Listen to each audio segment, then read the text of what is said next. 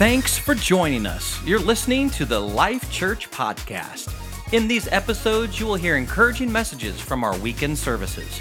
If you'd like to know more about us, watch a live stream, or find the closest Eastern Iowa campus near you, go to lifechurchnow.org. First of all, welcome Cedar Rapids, Wilton, all of you online. We're just so glad you're here. There's going to be some stuff that really applies to all of us today, no matter where you're at. Sometimes you go someplace and you just sense immediately. Sometimes it's hard, sometimes it's not, but something's off here. Something's amiss. Something's happened that isn't quite right. And so if you were in Findlay, Ohio in 1984, I was, and you walked into the fellowship hall of Weinberger Theological Seminary, you would find on one day of the week, all the students gathered there after chapel, the weekly chapel, and they were had a break between that and the next class. And so you would see some people getting coffee, maybe getting a snack of some sort, some talking about papers they were doing or Greek. I didn't talk about Greek. And someone you would see playing ping pong or watching playing ping pong. That's the official sport of seminary at Weinberger Theological Seminary. So, and on this given day, we had quite an occurrence. All of a sudden, out of nowhere, boom! And smoke came out of the kitchen, and Dolphus came out of the kitchen. He said, oh! And Tim, sitting nearby, said, "What happened, Dolphus?"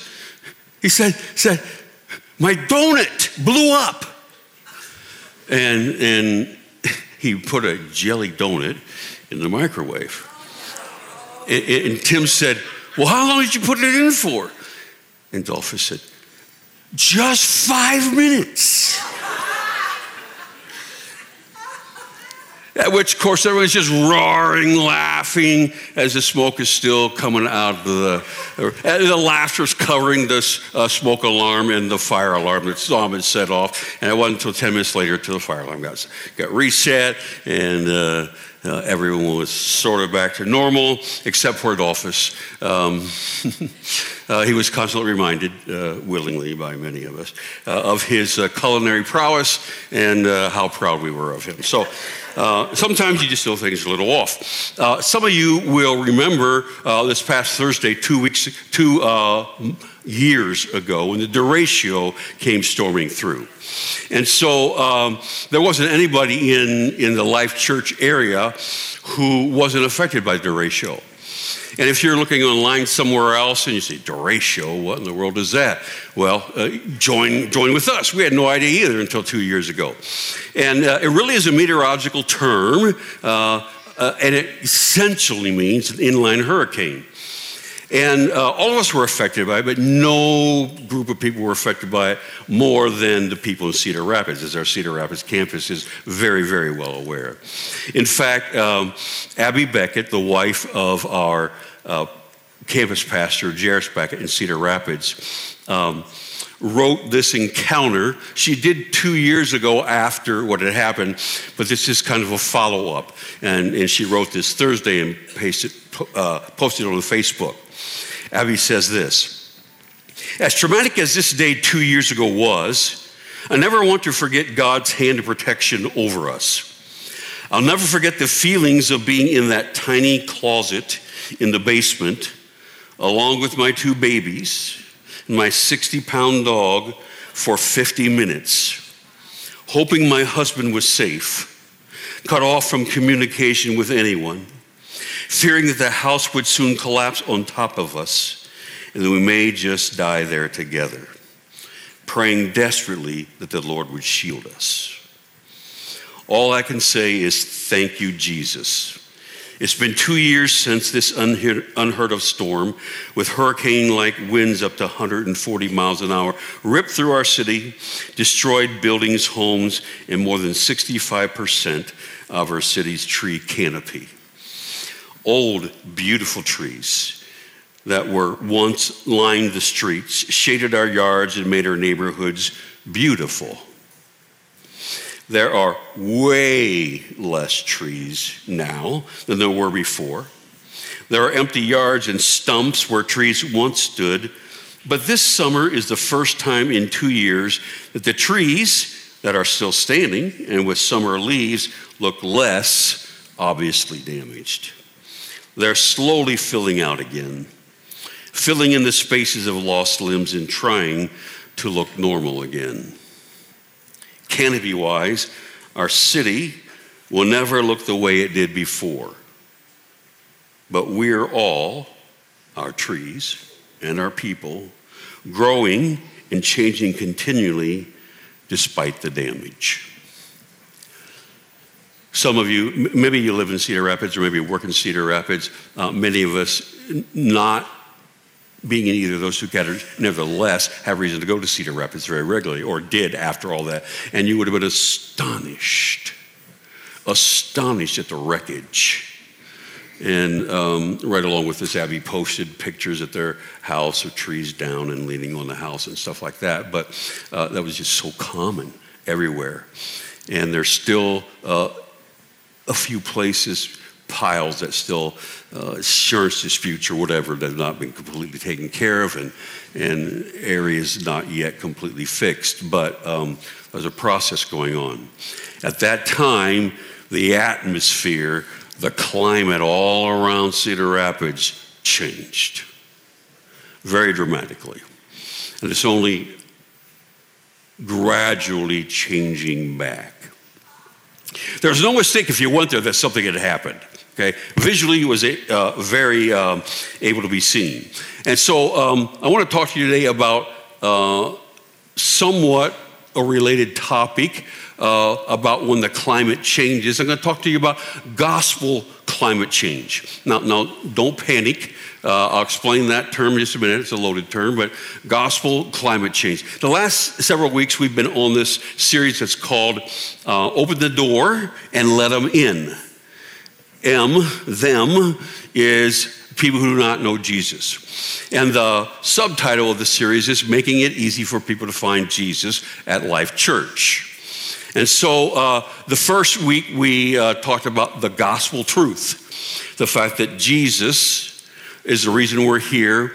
He came to seek and save those who are lost, to save us from our sins, and to give us eternal life in heaven after we depart this earth. And he's the only one who can do that.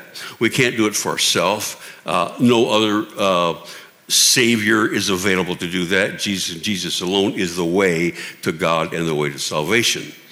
All right, so this week 2 we talked about who shut the door in the first place. If we're trying to get the door open for people to become believers more easily in this area, how is it that the door got shut? Why is it not so easy for people to come to Jesus at this point in time? And we wrestled with the fact that many American churches have gotten distracted with great intentions about discipleship. And so we've developed all kinds of programs and interest groups and need-meeting stuff inside the church, all of which is, most of it is fairly legitimate. But it has completely overtaken, that whole mentality of taking care of ourselves has completely overtaken the mission of the church, which should be what Jesus' mission was: to proclaim the gospel to those who need to know that Jesus is their Savior, and He will forgive their sins and give them eternal life. So that's what brings us today. We are going to address gospel climate change. Now, I'm not talking about atmospheric dynamics in the world. That's a loaded term, and all kinds of stuff goes with that.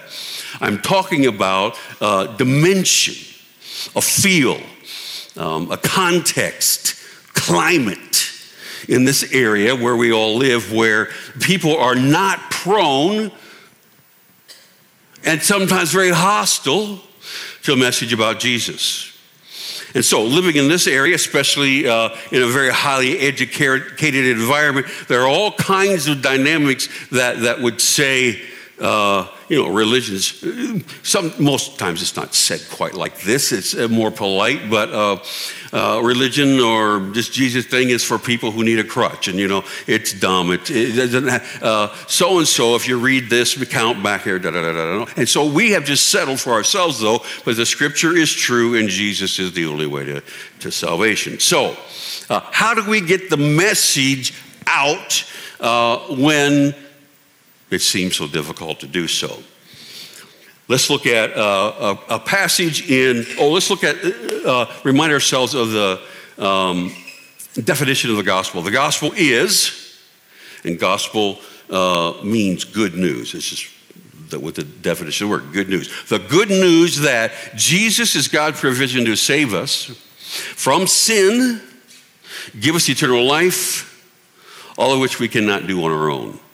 That's the gospel. People talk about the gospel all the time in Christian circles, in church circles, and they use it to mean all kinds of things, goodness, love, et cetera, et cetera. But as we looked at last week, the gospel, 2 weeks ago, the gospel is very clearly defined, and it's a narrow message, and the message is it's good news that Jesus came to save you from your sin because you couldn't do it for yourself, and you are a sinner, and to give you eternal life. Life here and now, and life in the hereafter. So, that's the good news. That's what we're trying to proclaim. And that's what we're trying to change the climate about with regard to receiving such a message. So let's go to Paul in 2 Corinthians. We're going to look at the end of 2 Corinthians 3, and it goes on, this passage continues on in chapter 4. The insertion of chapter number 4, as you know, hopefully, that those chapters and verse numbers are man added. They did not come with the original inspired writing from God. And so sometimes we now go, and so historically, even in other translations, the first translation that put a number, chapter number, verse number in has just been retained forever and ever. So everyone, even looking between translations, is reading the same verse when you say 2 Corinthians 4:3. But 4 being in here in the first place as a divider between chapter 3 and 4 is really kind of a mistake, a big mistake, because they're all talking about this same topic. And so we'll go first to the end of chapter 3 and then to the beginning of chapter 4. So, chapter 3. If the ministry, this is Paul writing, if the ministry that brought condemnation was glorious, how much glorious is the ministry that brings righteousness?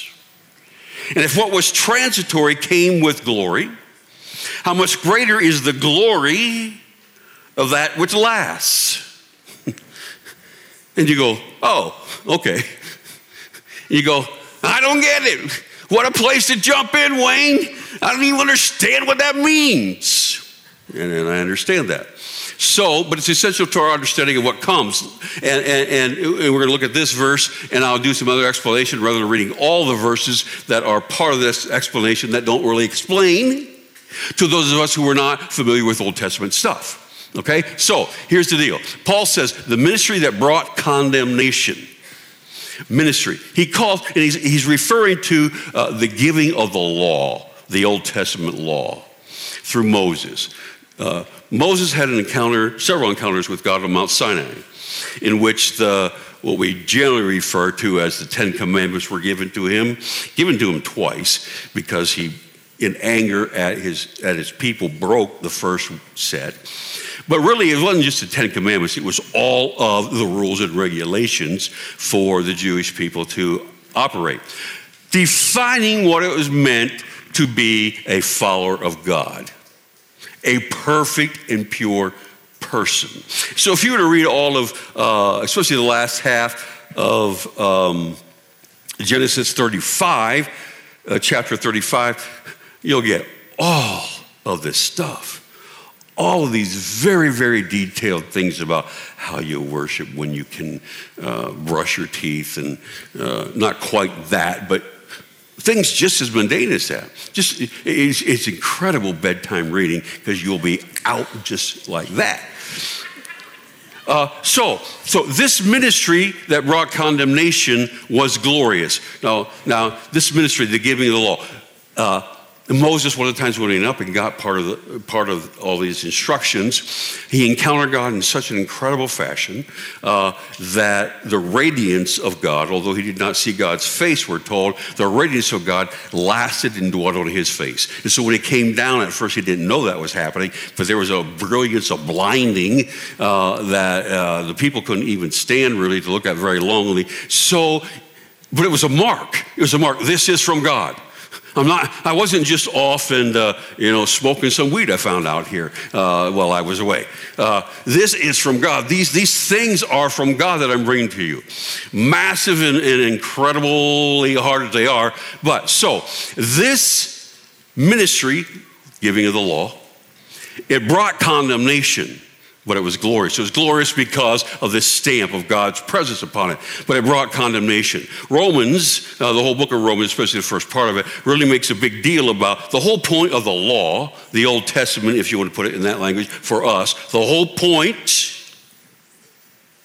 was to define how utterly impossible it is for human beings to satisfy God's perfection. And so I know it's just, you look at some of the stuff and you scratch your head and you go, good gravy. And you go, what in the world? But that's the whole point. We'll talk a little bit more about that in a minute. So the ministry that brought condemnation, that showed us how pathetic we are, the giving of the law, it was glorious because it revealed a perfection from God anyway. How much more glorious, though, is the ministry that brings righteousness, the death of Jesus? Okay. And if that was transitory, the ministry that brought condemnation, and it came with glory, how much more greater is the glory of that which lasts, the ministry of Jesus. Okay? Now, you have to take my word for that, but I'll verify that here in just a minute, that's what all that means. Remember this, in John 3:16 says, 17, for God did not send his son into the world to condemn. Now the law came and it condemned. It brought condemnation. It said, hey, here's how you measure up to God. You can't. Yeah, it's with that shrill squeal. Yeah, you can't. Okay. But the whole objective was to save the world through Jesus. And we needed salvation because the law was there to prove for the Jewish people that you are in a condition that you really don't know how bad it is. I'm defining how bad it is. You and your humanity have no ability to match up and to please God. Now, so then, let's go on to the next verse. Therefore, since we, the believers now, Paul says, since we have such a hope, the hope that everlasting covenant ministry of Jesus is of far greater glory. Since we have that hope, and by the way, a hope in the New Testament is not hope as we define hope. Hope, as we define hope, is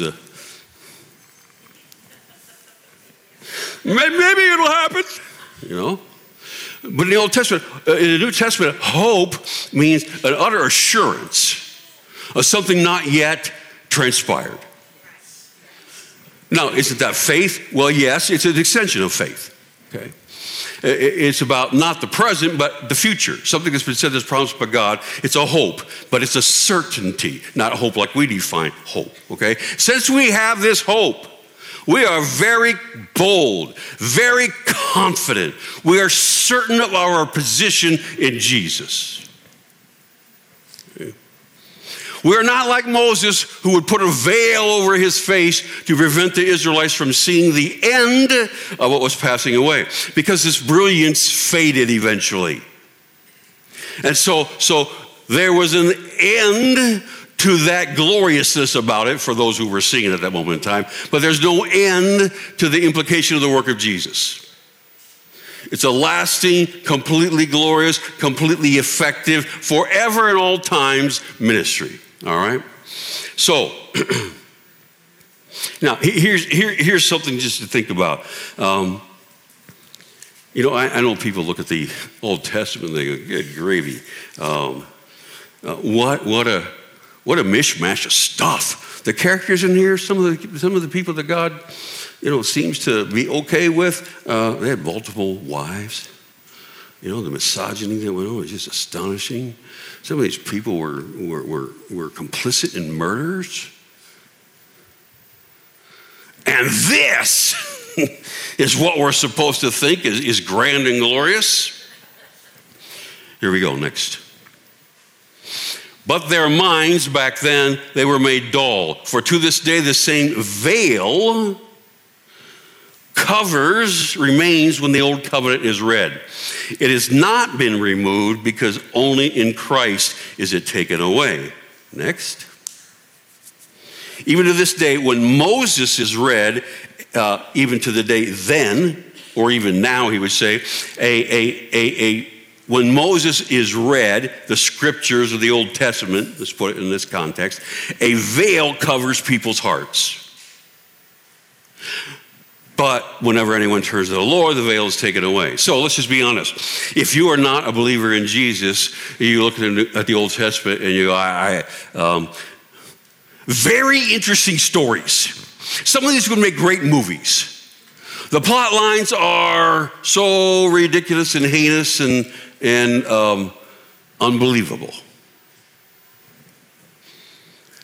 But this is supposed to be a description of someone I value, someone I follow, God, in that way.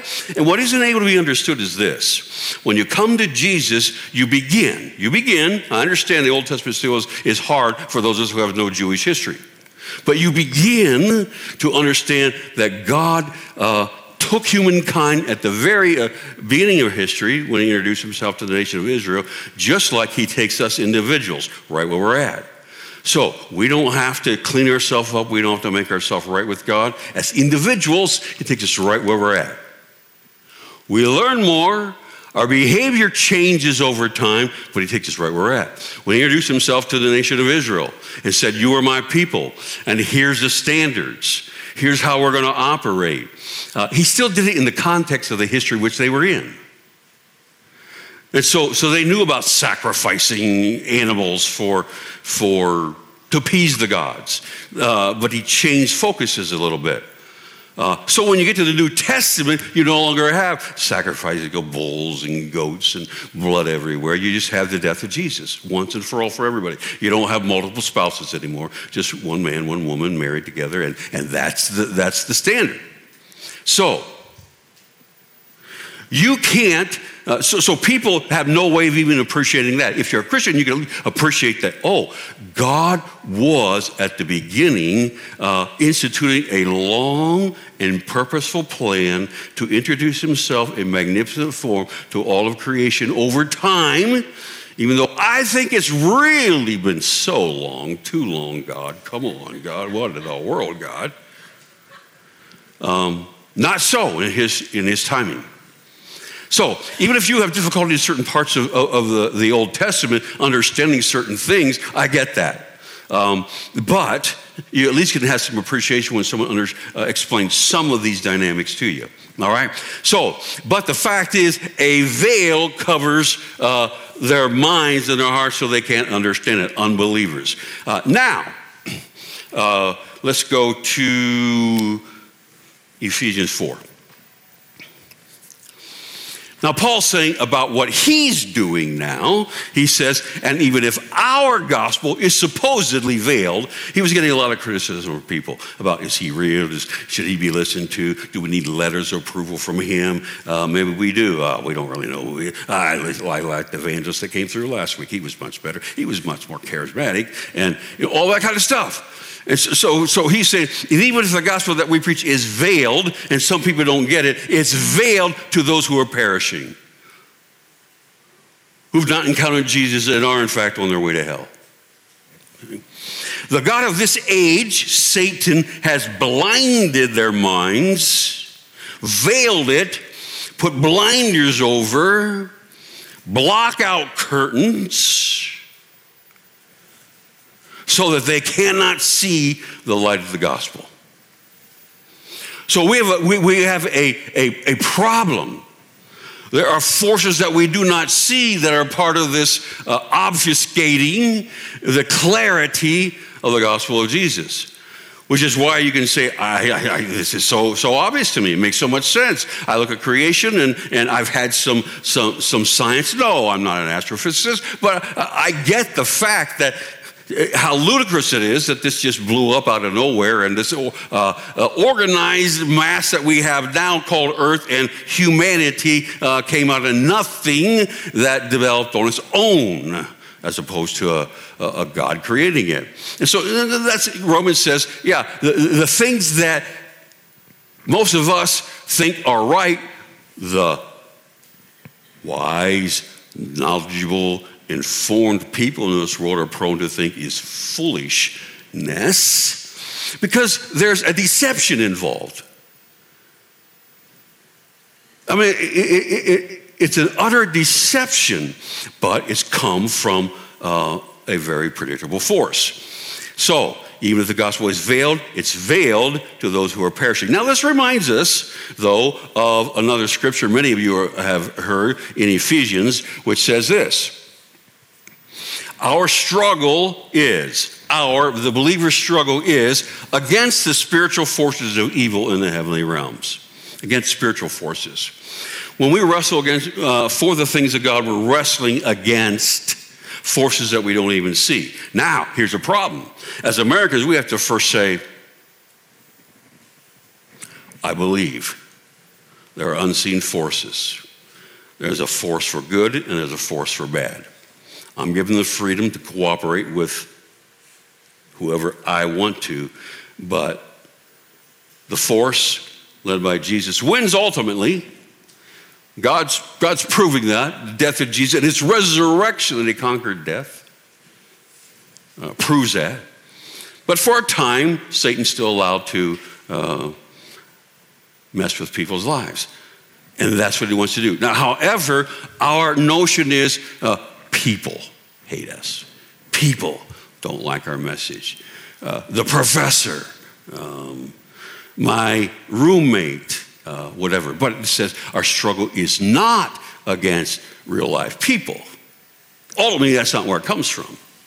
But the struggle is against the rulers, the authorities, the powers of this dark world, against the spiritual forces of evil in heavenly realms. So it's those unforeseen forces.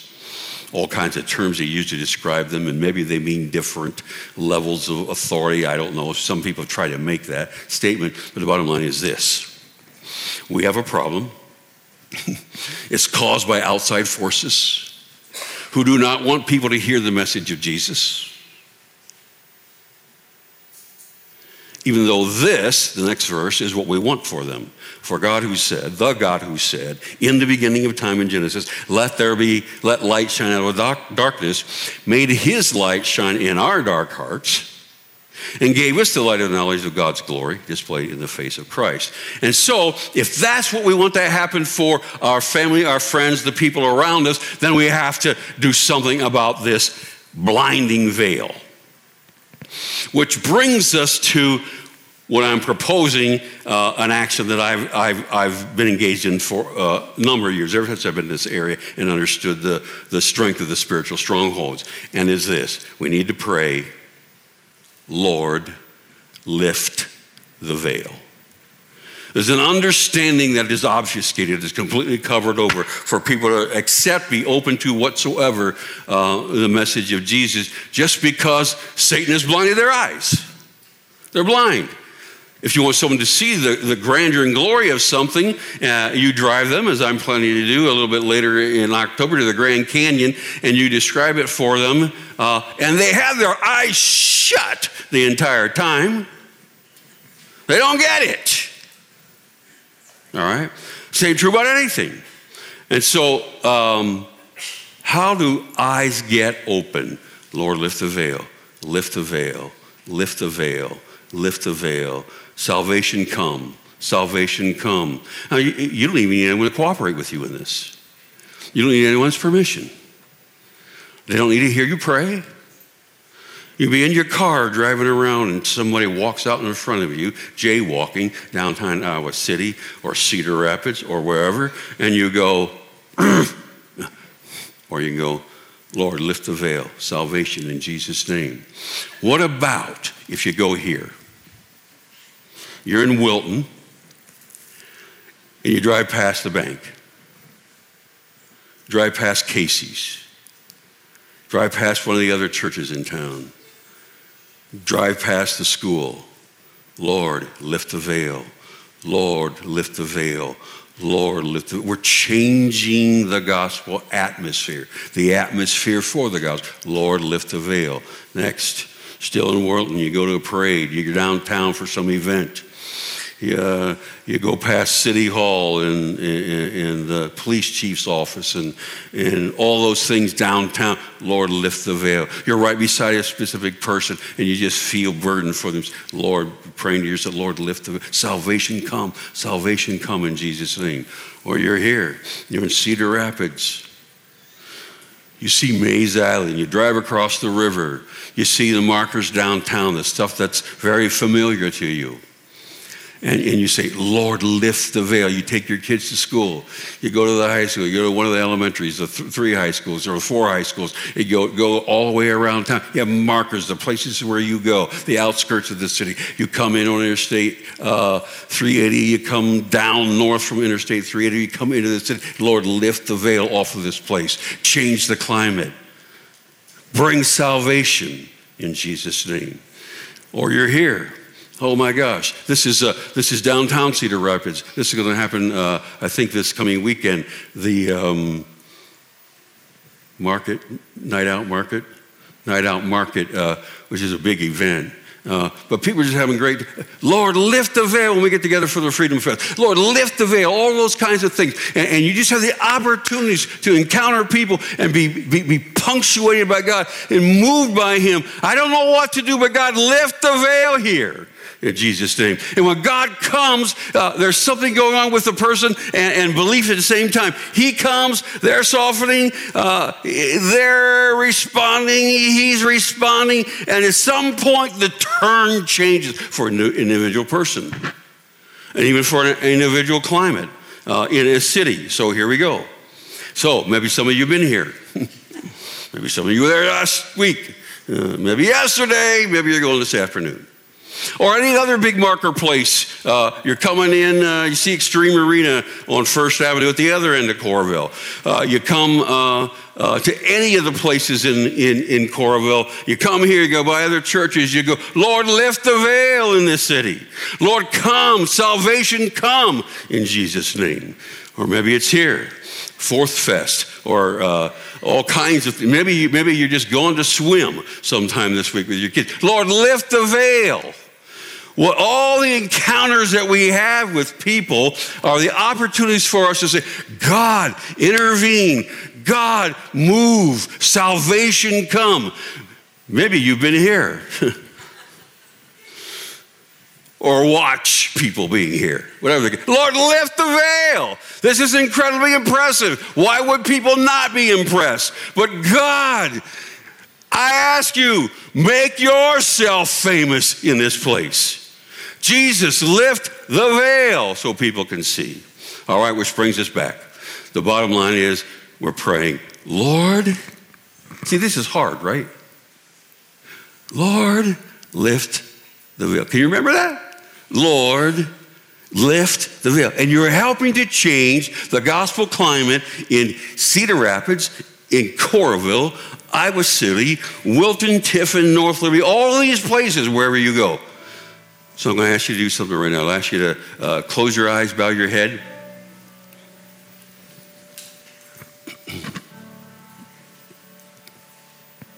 I would like you to just see in your mind the person who you most often encounter or interact with at your place of employment.